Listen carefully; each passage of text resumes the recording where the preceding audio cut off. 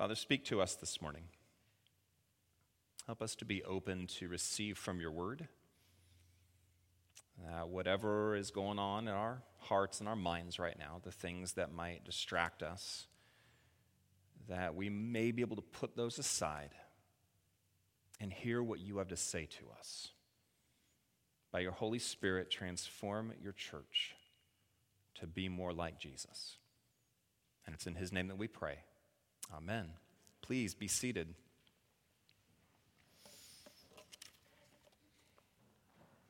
I'd like to begin this morning with a question.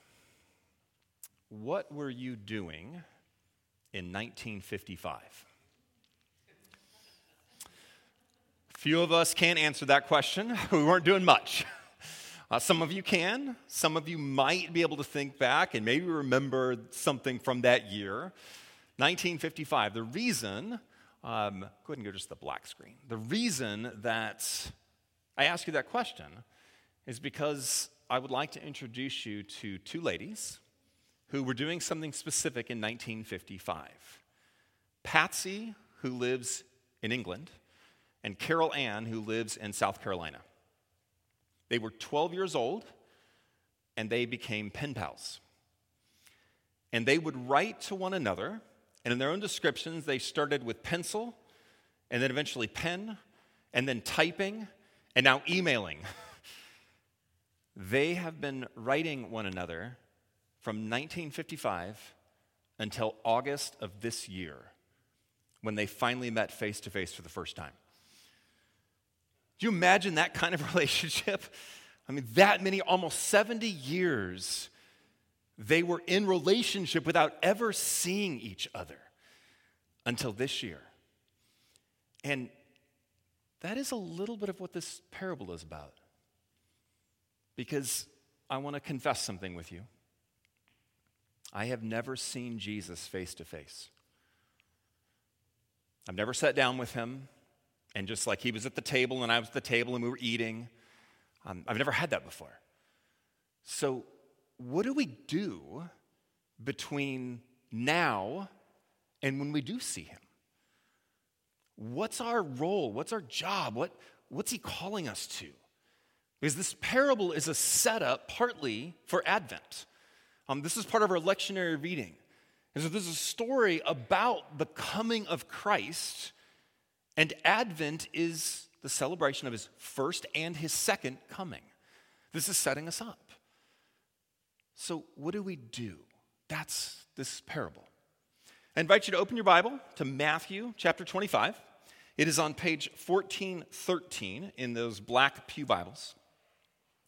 Matthew 25.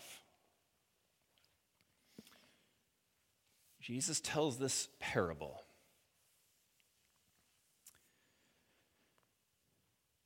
So the first beginning portion of it is a little bit of an introduction. We're going to kind of work through it.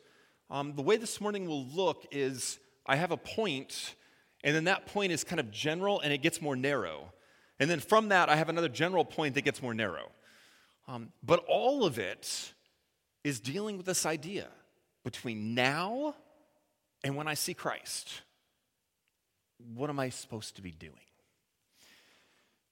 Chapter 25 and verse 1. At that time, which is a reference to his return. This is a reference to when the kingdom of God, as he will mention in a moment about the parable, when the kingdom of God comes in its fullness. Jesus, from the beginning of his ministry, has been preaching the coming of the kingdom of God and telling people, repent. The kingdom is here. And it is here right now. Not in its fullness, but it is here.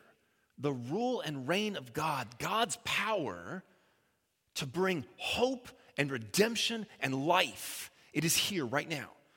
But he says at that time when the kingdom comes in its fullness, the kingdom will be like 10 virgins who took their lamps and went out to meet the bridegroom. And a better way maybe of saying this is when the kingdom comes, that moment will be like this right here, what I'm about to share with you. It's going to be like that. And what we're about to read is going to sound a little weird and even a little bit confusing, and you may wonder what's going on because there's not a lot of details in here, and we don't do weddings like this. So this is the basic thing that scholars think was happening, and it's very pertinent to this parable. When someone was getting married, the highlight point would be the wedding feast. And wherever that wedding feast took place, often at the home of the bridegroom, although not necessarily, but wherever it took place, the bride would be waiting there. And she would have her 10 virgins or her bridesmaids waiting with her, and someone would be looking out for the bridegroom to be coming to the wedding banquet. And once they saw him, they would shout out, "He's here," and the bridesmaids would take their torches, that often happened at night. They would take their torches and they would go out to meet him so they could escort him into the wedding feast by the light of all of their torches. And he would come in, the door would be closed because he's the last person to enter. It's his honor. And then he's presented at the wedding feast. Right? That's probably what this parable is relating to. All right? Here's what happens. Go back into the text. Here's the first part. 5 of them were foolish. 5 were wise. This idea of wisdom and foolishness drive the parable. We'll talk about wisdom and foolishness in just a moment. The foolish ones took their lamps but did not take any oil with them. The wise ones, however, took oil in the jars along with their lamps. The bridegroom was a very long time in coming, and they all became drowsy and fell asleep. So the first thing that we need to think about, and the first thing this parable moves us toward, is this. Between now and when Jesus comes, we are to be wise. What does that mean? There's a difference between wisdom and intelligence, between wisdom and experience, between wisdom and just being smart. All of those things can be part of wisdom, but wisdom is how we apply what we know to various circumstances and judgments. Wisdom is when I can take something I go through and then go, now in the future, I want to make sure I don't repeat the same mistake. I've learned from it. Wisdom is when I come to a circumstance and I go, oh, let's see, based on what I know, I should be making this kind of decision here. Wisdom is the application of our experience, our intelligence, in order to make better decisions. So, when my daughter was young, we used to play the rhyming game as we're teaching her words. And so you'd say a word, and we'd see how many words she could rhyme with that word. And there was one time where I was going to a men's Bible study, and I had her with me, and there was childcare provided at the church. And as we're going in, I'm walking her in, and there's a small group of guys that I knew, and I said, hey, listen to this. My daughter is incredible, and she was very young, but she had a lot of words, and she could rhyme really well. I said, Kira, I'm going to give you a word, and I want you to rhyme with it. Duck. And she said her first word, and it wasn't that one, but I'm like, oh, and I'm like, no, stop. Bad choice of rhyming words. Guess what? I have played the rhyming game with my 12-year-old, my 10-year-old, my 5-year-old as they were all growing up, and I have never started with that word again. That's wisdom. It may be the only wisdom I have, but that's wisdom. When you take the knowledge you have and you apply it in such a way to make better decisions, to do things in better ways. What we have here are 5 wise and 5 foolish. And what makes the wise ones wise is that they bring oil. The foolish ones do not. All right? And why does that matter? Let's keep reading for a moment. Let me show you. Here's what happens. At midnight, the cry rang out, "Here's the bridegroom, come out to meet him." Then all the virgins woke up, trimmed their lamps. The foolish ones said to the wise, "Give us some oil. Our lamps are going out." "No," they replied, "there may not be enough for both of us and you. Instead, go to those who sell oil and buy some for yourselves." So here's the issue. Likely these were torches, not just like little lamps. They would have had something, and when they talk about the wick, there's something kind of a rag thing, there's something's wrapped around this. However, they not only were often pre-soaked, but you couldn't have them dripping. So they may be pre-soaked, dried out some, but then there was often the need for extra oil, either to do one of two things. Once they got going, some extra oil that would keep them going, or sometimes even extra oil to get them lit in the first place. Everyone knows this. That is the point. This isn't really about length of time, because basically they see the bridegroom, they have to light their torches, walk out to meet him, and walk him back in. It didn't have to be lit for a super long time.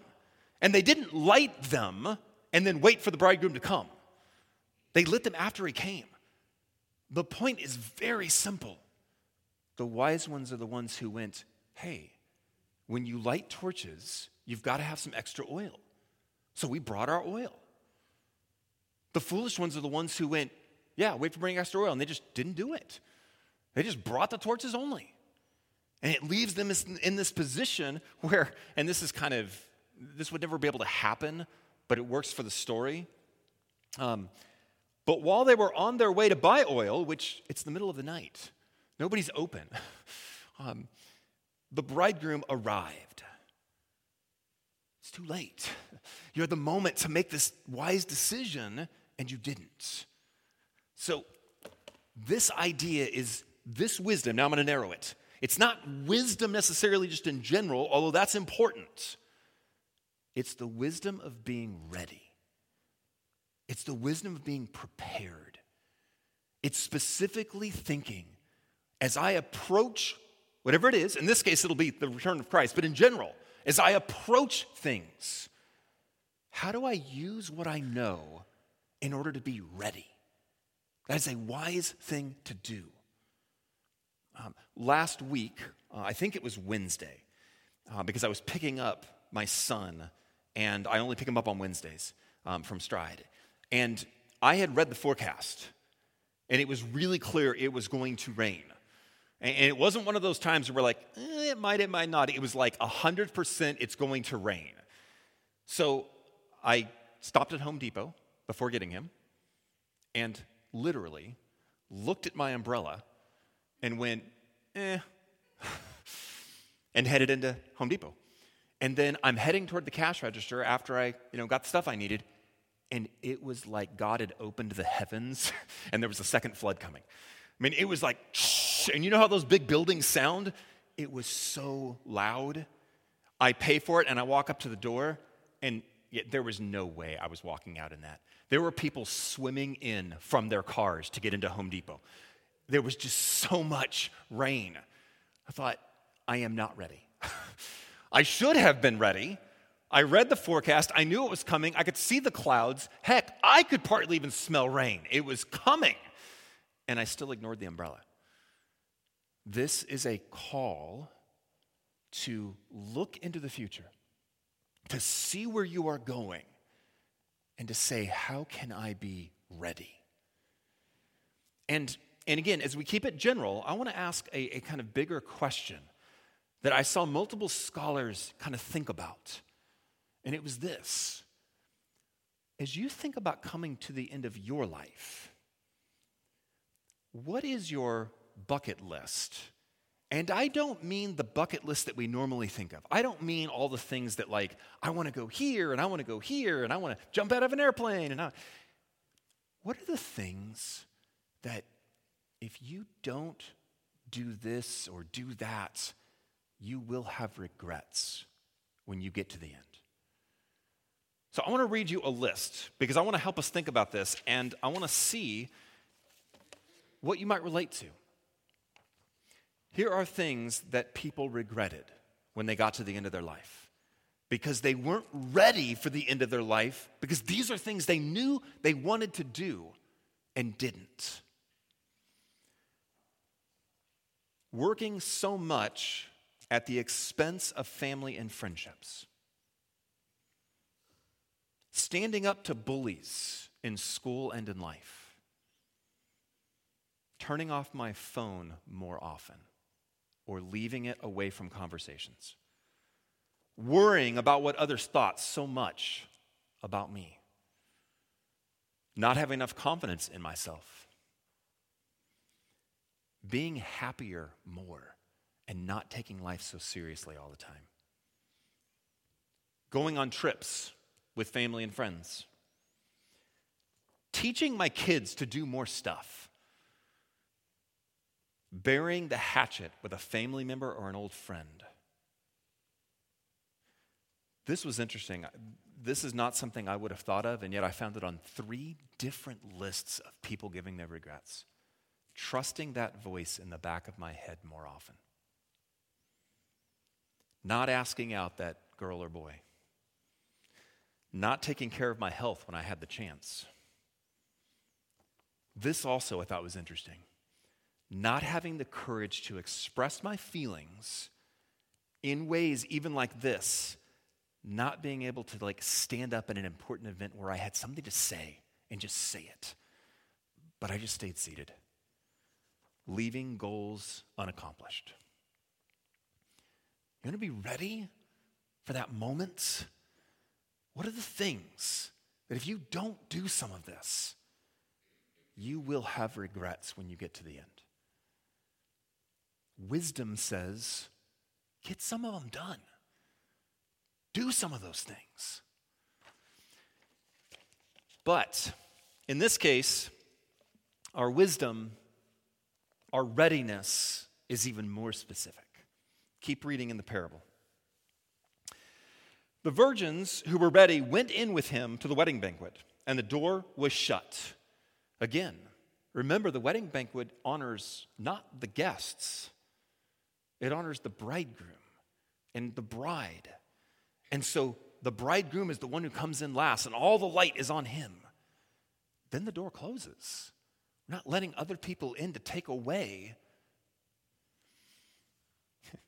Every time I do a wedding, you're constantly telling the bride, whatever you want. And they'll often be like, well, but can we do this? Yes. But it's not normally done. It doesn't matter. This is your wedding. You don't have to do what everybody else does. You don't have to say the words as everybody else. This is your wedding. This is about you. What do you want? This feast? We're guests. We get the joy of coming to it. But never forget, it highlights Christ. Later, the others also came. Lord, Lord, they said, open the door to us. But he replied, truly, I tell you, I don't know you. Therefore, keep watch, because you do not know the day or the hour. Be ready. You don't know. So before I make this point about Jesus, just step back to my previous point. You have no idea when the end is going to come. What are the things you want to make sure you won't regret? Work towards doing those things. But you also have no idea when Christ is coming back. So between now and then, we are to be ready for him. How do we do that? I thought it was really interesting when I read this story about Patsy and Carol Ann. Because when they were getting ready to meet each other, it was not about what they did in the moment they met one another. In fact, when they met for the very first time, they said, we knew exactly who this other person was, and it felt so natural. And they just hugged each other, and they talked, and they went on. And the daughter of one of them is who flew her mom out as a surprise. And the daughter was like, I couldn't stop them. They just started talking, and there was no preparation in that moment. It was the 68 years that led up to that moment that prepared them. It was the sharing of life that they did. And they talk about how they shared everything with each other. The trials and the kids, and they would write to one another, and they would help each other in their time where they were struggling. You see, the preparation for their meeting was how they lived in relationship with one another up to that point. That's our preparation for the coming of Christ. It is how we live in relationship to him between now and whenever that happens.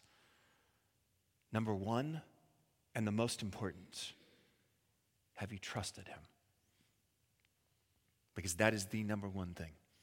Have you trusted Christ for your salvation, for your forgiveness, for your eternity? Do you lean into him and have confidence that you have eternal life because of him? That's the first step. And yet out of that step is a relationship that says, Lord, what do you want for my life? And does my life, how I talk to people, the decisions I make, the things that I do, are those things reflecting who you are, and are they done because of you? How often do you ask yourself? Do you remember that question, what would Jesus do? I mean, if you come from an evangelical world, you definitely know that question. What would Jesus do? There were bracelets and all this kind of stuff. And the idea is good. I think that it needs to start well before when you use that bracelet, though. That bracelet was I come to a moment, and then I go, what would Jesus do?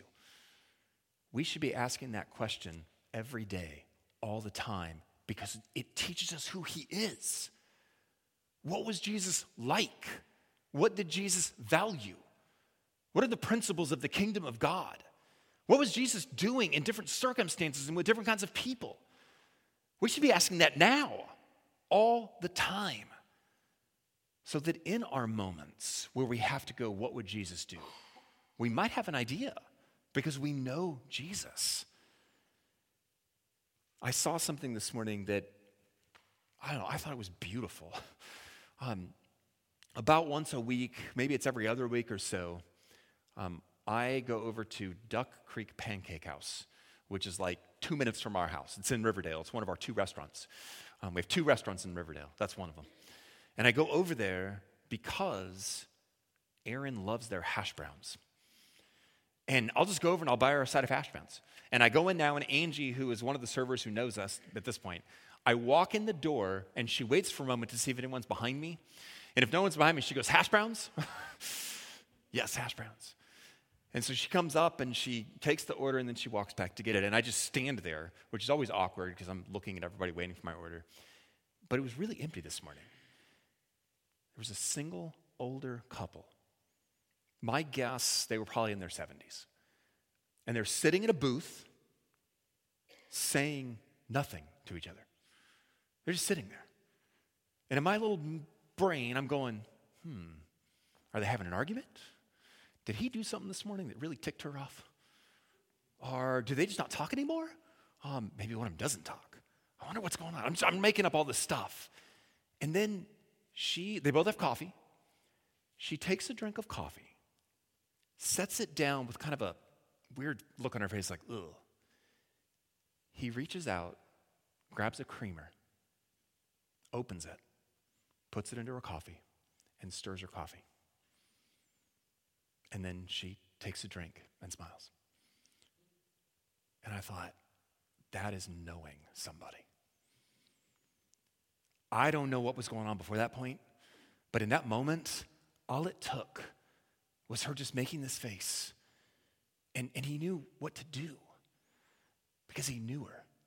I don't know how many years they were together. Maybe they'd been married for 50 years. But he knew her. Christ knows us that well. We are called to know him in a similar way. Because it's in that knowledge that we can live a life that would honor him. That at any point, Christ could show up and we'd be doing what he does. We'd be talking like him. We'd be treating people like he was treating people. There wouldn't be this moment of, oh no. You know, like when you walk in on your kid and they're doing what they're not supposed to be doing? There won't be that moment because we know him and we're building our lives off of that. What are we to do between now and then? Know Christ and live like him. Ask ourselves every day, what would Christ do? And then learn it. It's not just a generic question. It's in the scriptures. It's in all the people around us who are believers and living like Jesus. Sometimes in non-believers who are still living like Jesus. Live like him. Let's pray. Father, thank you that this is not all there is. That he came 2,000 years ago, and he did everything necessary for us to have eternal life, for us to have forgiveness of our sins, for us to live forever with you. But he's also coming back to make the full reality of eternity our experience, our life. Lord, between now and then, may we live like him. Every day coming to know him a little better. Always asking ourselves, what was Jesus like? How did he treat people? What kinds of decisions did he make? Help us to do the same things he did, that we might honor him, that we might be wise in being ready for his return. In Jesus' holy name, amen.